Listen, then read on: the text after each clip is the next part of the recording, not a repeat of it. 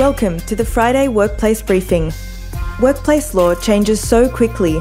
Tune in weekly to find out how the law is changing and what you need to do. G'day, Kim. Hello. Welcome back. Thank you. It's been a big week. It has. The chaos continues, doesn't it? Oh, gosh. Oh, I think we're both starting to get a bit tired.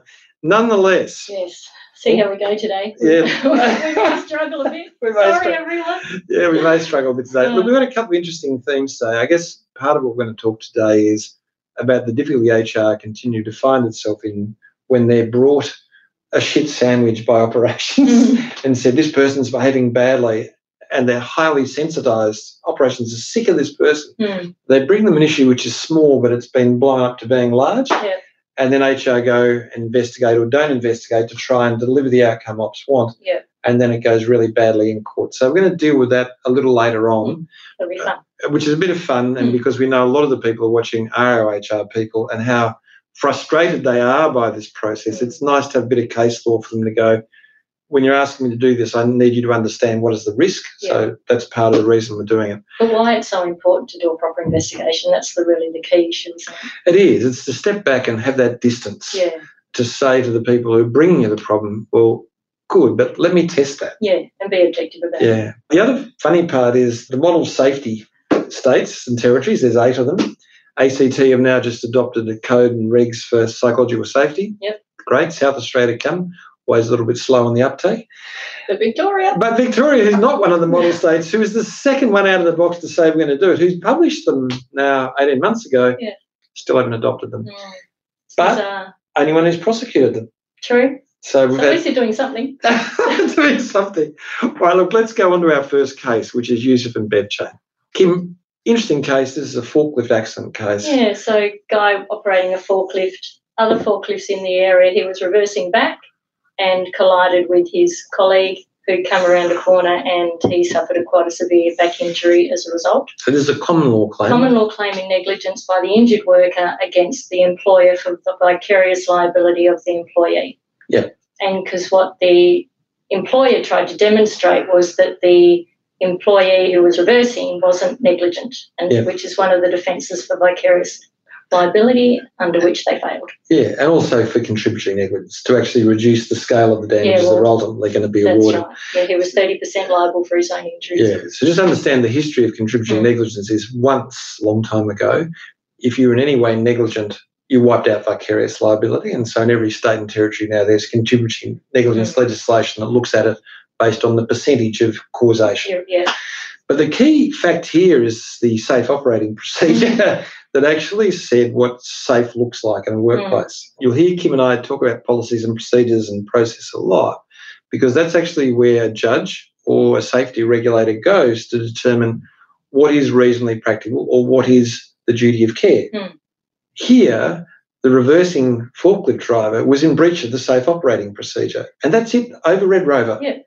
All he had to do was look over his shoulder. Yeah, that's all he had to do. Yeah, and he didn't do it. And so you get to this case, which is a very old case called Bean's case. When can an employer not be liable for the actions of an employee? That is where you can show that everybody was competent in that policy and procedure, and a person went off in a way that couldn't be controlled and went on a frolic of their own, as the expression of the case, did their own thing. Under those circumstances, the employer can say, no, we're not liable, and no court will hold you liable. Yeah. But this was a case where the employer had a capacity to enforce a standard operating procedure, and clearly the actions over a period of time didn't reflect that. It's important to note, though, that that extends to discrimination, harassment, sexual harassment claims. Yep. So if an employer has adequate policies and processes in place and they train their employees every year, we will not tolerate this type of behaviour. And they're competent in it. And and they never condone it. Yeah. Okay. Then you can actually say, no, you're on your own. And when I train, one of the things I say in sexual harassment is, which you give to us every year. Yeah. At the end of this training, it's your mortgage, not mine. Just be aware of it, because that's the truth of it. Okay, look, let's jump to our next case. Okay, funny case. This is the CFMEU case. A lot of people get really head up about entry rights. Okay, so a union official has a right of entry in respect of safety, serves a notice of entry in accordance with the law in respect of a suspected breach when they enter a site if they have a reasonable basis for determining that there may be another risk, they are entitled to investigate that. That is the end of it. Not what happened here in Canberra Contractors case, because what happened here is, as the union officials with, touch everywhere, not walking down the corridor, truck came past, breeze blew on the guy, and he thought, geez, this is not a very safe place. And then the contractors tried to stop the union official in walking along further to see if it's risky. I don't know if you can be more stupid than that, really, because at that stage you'd be saying, let's do this together and let's get it right, because you'd want to have a good relationship with the union rather than give them an easy win in the Fair Work Commission where they come and stick the finger up at you every time they work past. But in this case, Canberra Contractors allowed the union to go to the Commission. The Commission did the union's calling and said, of course they're entitled to do this. They have a safety right of entry. They have a reasonable basis for feeling there is another safety issue. You've got to help them. You can't hinder them. Okay, so it's also an offence. Very quick one. Let's jump to something about bullying, because I reckon, Kim, this is the beginning of our roll into investigations, isn't it, really, today? Shockman is a case where a guy complained that one of his co-workers said, no, I don't want to work with you and you're not to come to a work function. He alleged that was bullying, and he said there was also some gossip about him that nobody wanted to work with him. A good investigation was done that showed he was the bully. And yes, there was misconduct from the person who said, don't want to work with you, all the rest of it. But what the investigation revealed is the gossiping bad conduct of the complainant. Now, can you just see when someone raises bullying on the misconduct scale, it's up the far end. Why? Because it is repetitive conduct, not just a once-off. It is repetitive conduct. It objectively causes hurt, humiliation, or intimidation. And finally, it makes workplace unsafe. See the last bit, make workplace unsafe? At that stage, you've got to investigate. The moment there's an allegation of workplace is unsafe, you've got to investigate. They do an investigation and, look what happens. Can I just say to you, not all investigations require bells and whistles, okay? They don't require you to come in and scribble down everything. But what you've got to do is you've got to serve a notice on someone. You say, here's the allegations. You've got to go and then investigate those allegations. You've got to come back with findings. This didn't have to be done externally. This was a really simple one. Could have been done in half a day. Probably was done in half a day. But at the end of it, you take control of your workplace again. And this is not where the criminals take over the jail.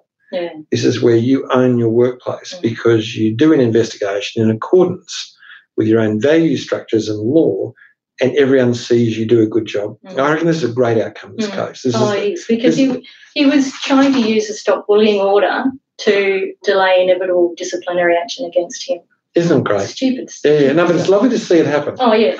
And once again, HR people, here's the opportunity to prove your value, because by being able to objectively, not getting caught up in the noise, get in and just do the right thing, you got this guy on toast.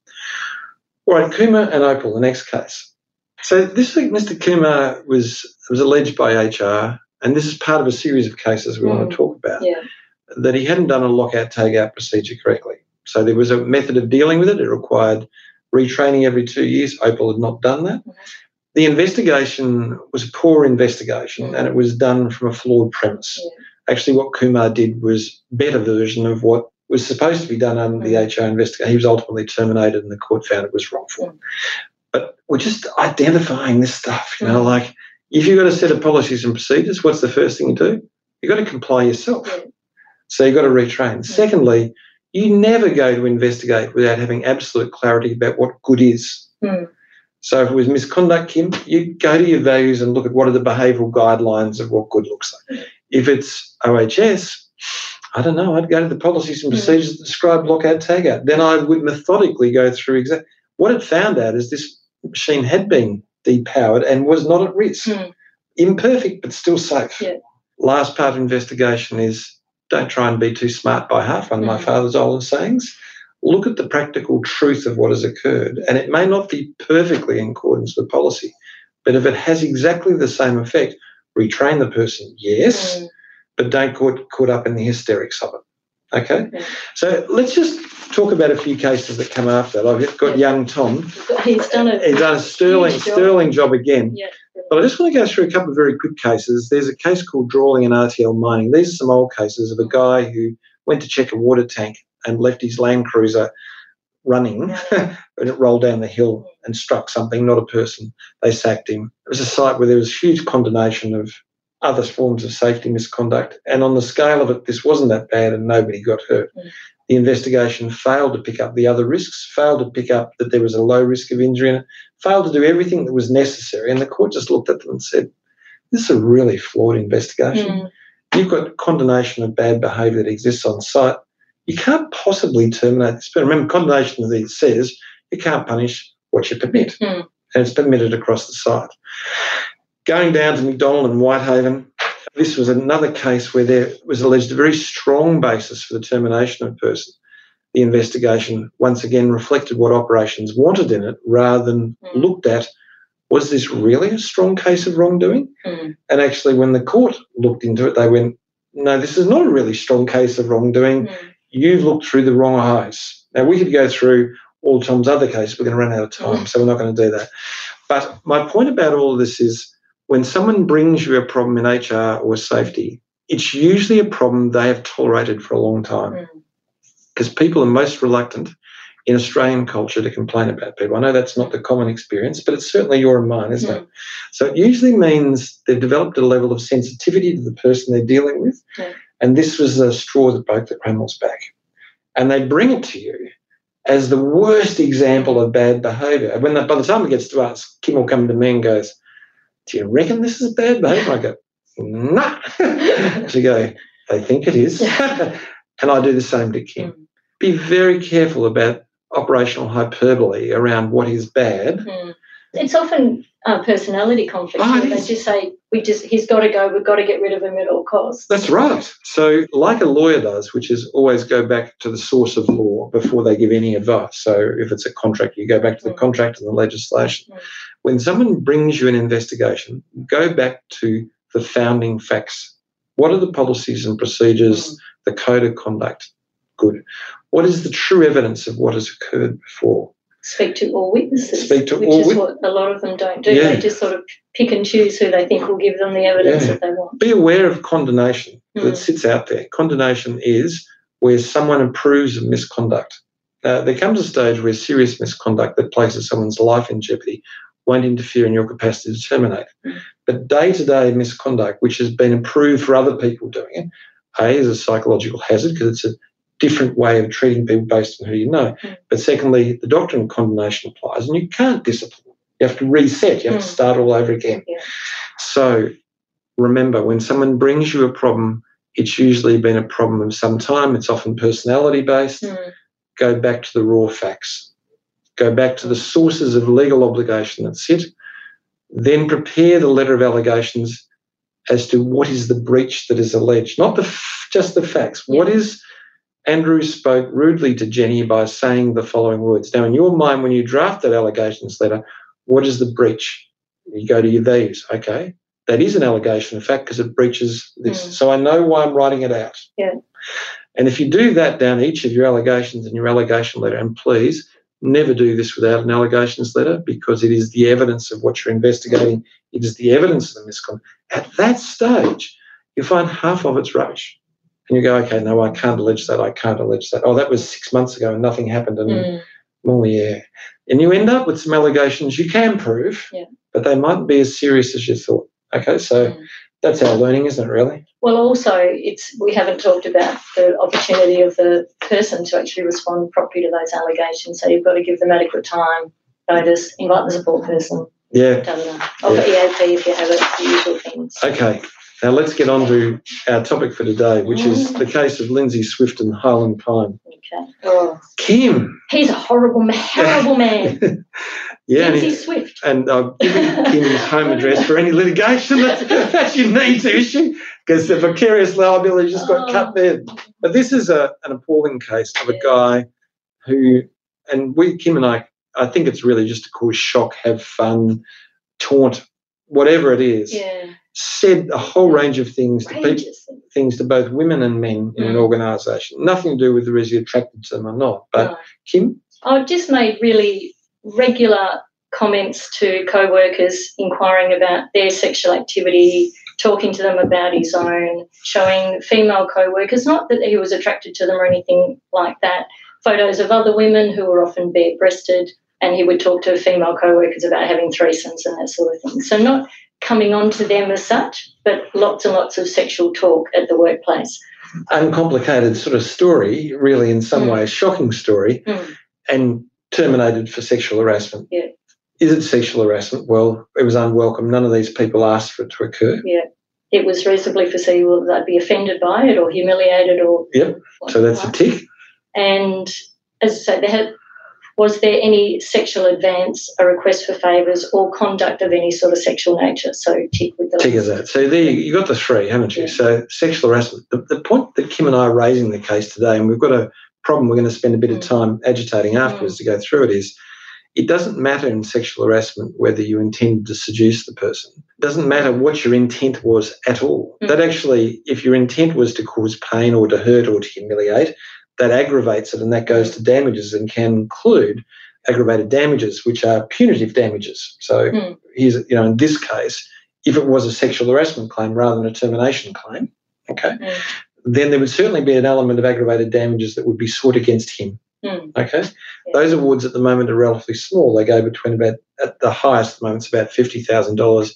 But if we follow the American trend in damages for aggravated damages, which we ultimately will do, in a few years' time we could be looking very substantial aggravated damages as punitive ways of stopping behaviour. But this was an ugly, repetitive set of facts that caused harm, he knew would cause harm, and he almost delighted in doing it, I think. So it's a shocking case. But none of it was with an intention to form a relationship, and there's not a suggestion there is. Okay, so sexual harassment, no intention to sexually harass, but doing it is still sexual harassment. The more you can show an intention to any one of those elements, like seduction or like hurting and humiliating, the larger the claim becomes, the larger the general damage, and general damages are for loss of amenity, hurt, humiliation, loss of amenity. Okay, they're substantial, and since Richardson and Oracle, non-touch forms of sexual harassment now range between about $30,000 to $150,000. If one of the people here brought it because they were repeatedly subjected to it, you could expect if they just developed depression, they were unable to come to work, that type of stuff, their general damages would be over $100,000.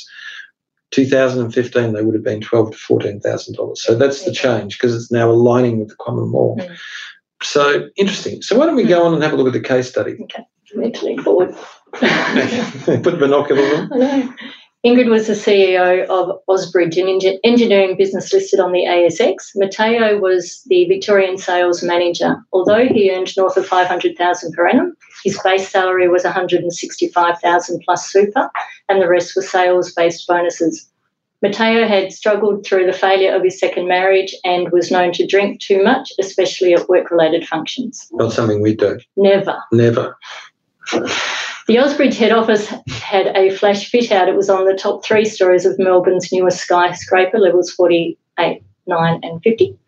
But Friday night drinks had been going on since the day they opened their doors, and the founder, now chair, Rob Hughes, was that, did I get that right? Yeah, Rob Hughes of everything you got. Rob Hughes loved it. He said it helped to rally the troops. Matteo didn't think much of Ingrid. In fact, he thought she was ugly and stuck up. At the end of financial year drinks, Matteo got plastered. Rob suggested he go home, and Matteo pretended to leave but actually retired to the rooftop garden for a smoke.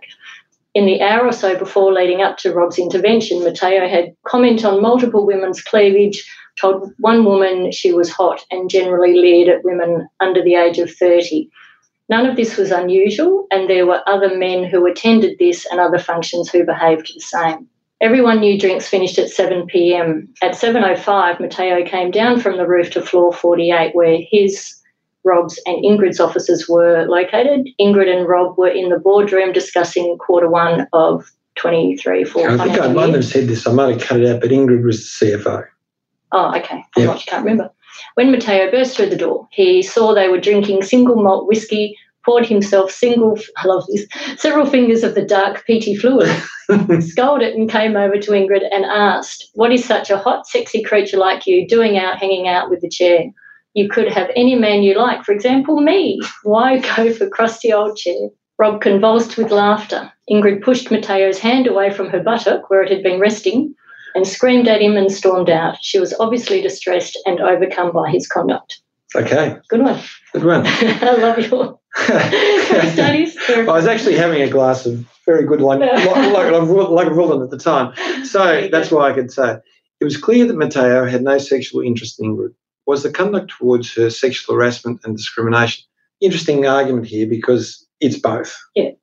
It's clearly sexual harassment because it's unwelcome. Yeah. It hurt, humiliated. Yeah. And it was of a sexual nature. Yeah. Okay. It didn't matter that he thought she was ugly and stuck up and had no sexual attraction to No, her. but it was obviously made in a sexualised manner and therefore it was. Yeah. But it was also unwelcome behaviour based on her gender, which is a protected attribute, which demeaned her. Mm. And therefore it is discrimination as well. Yeah. So really quite serious. I don't think people quite understand the discrimination aspect of sexual harassment. Mm. It's very real and it is a compounding feature in litigation that you allege both. Mm. And what happens is, I haven't asked the question here, is it a hostile workplace?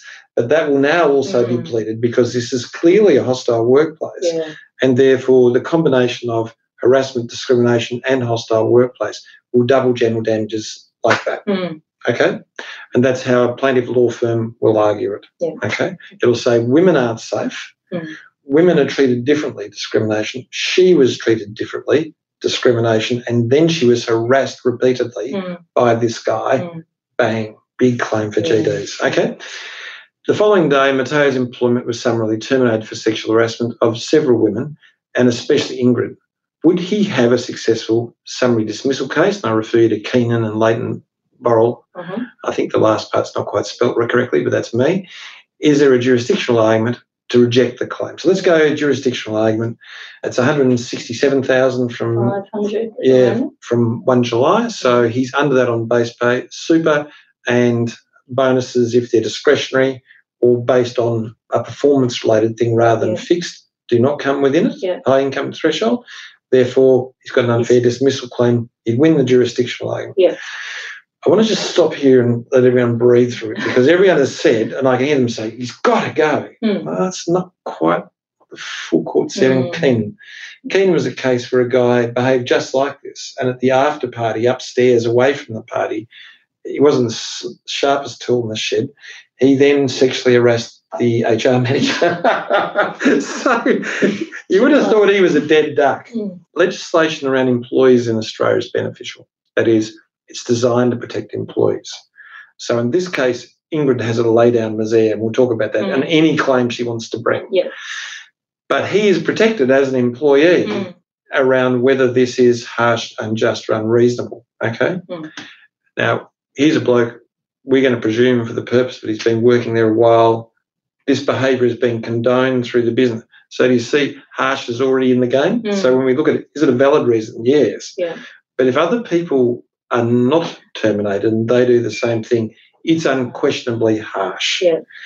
So the nasty answer to this is it's a line ball and you'd have to terminate him, but you'd be doing a deal because he could win. Yeah. Because Keenan did. Yeah. And Keenan's behaviour was much worse than his. Okay? True. So, look, I just thought I'd raise it because people often don't get it. Yeah. But I guess it's hard not to say this without giggling. We don't harass women at work. We don't let anyone do it. We stop them. We take really serious steps. We have process. We don't treat people differently. We just go, no, women are safe at work. You've now got positive duties.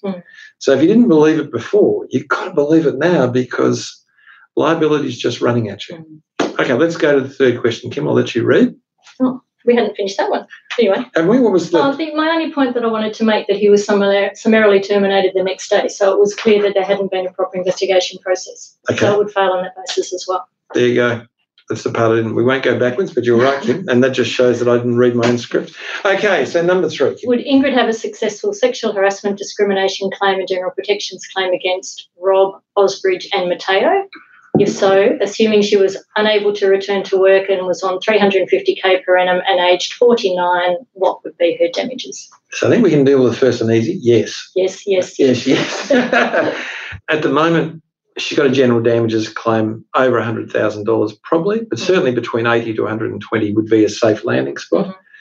Unable to return to work, there would be a significant discount. Just remember, and we'll talk about common law afterwards, what's been imported over into damages for sexual harassment has been the tariff, that is the amount, not the mechanisms of actual damages assessment. So I just want that to be clear. Yeah. There has not been big special damages claims made, and special damages are what you call in common law loss of earning capacity. They're inclined to look at past loss of earning capacity and then give a bit of a lump going forward. Not the way, and we'll talk about common law damage in a second. We've got no evidence about medical costs. They'd be relatively small in any event. Yeah. So the issue here is, so just say it's about $100,000. She's certainly going to lose a year.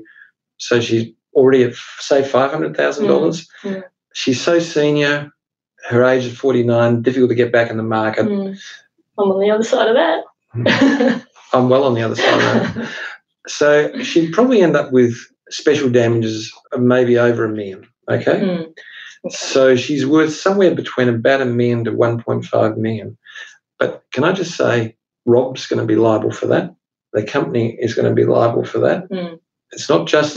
So the issue is, will the company indemnify Rob? Yeah, totally, it'll indemnify Rob. But just imagine if you're insured for this, okay? Can you imagine your premium? Can you imagine what the insurer is going to do with you? Imagine if you don't disclose quickly to the insurer that this has occurred and they refuse indemnity. Suddenly you've got $1.5 million just coming straight out. Then imagine what it does reputationally to you as a listed stock exchange with a share that's been sued. Your share price is going to dive. Have a look at the contracts that you have, if they're government-based contracts, if they're banking-based contracts around development. All of them have clauses around sexual harassment and safety, which make it a basis to terminate contracts. This is a much bigger issue than the damages. I just want to make that clear. Yeah. All right, for Kim?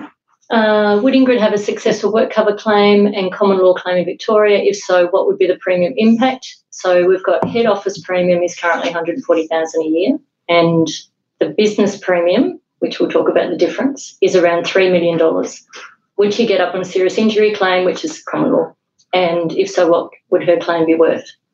So, yes, common law, because she'll be undoubtedly be able to demonstrate she suffered an injury and it's happened out of in the course of employment. So threshold test tick. If she suffered a severe impact on her life, which will be her loss of earnings, she'll get the serious injury threshold. To have common law damages, she will need to claim negligence against her employer. She'll be able to demonstrate that against Rob quite easily because he laughed and he didn't do anything to prevent the behaviour from occurring.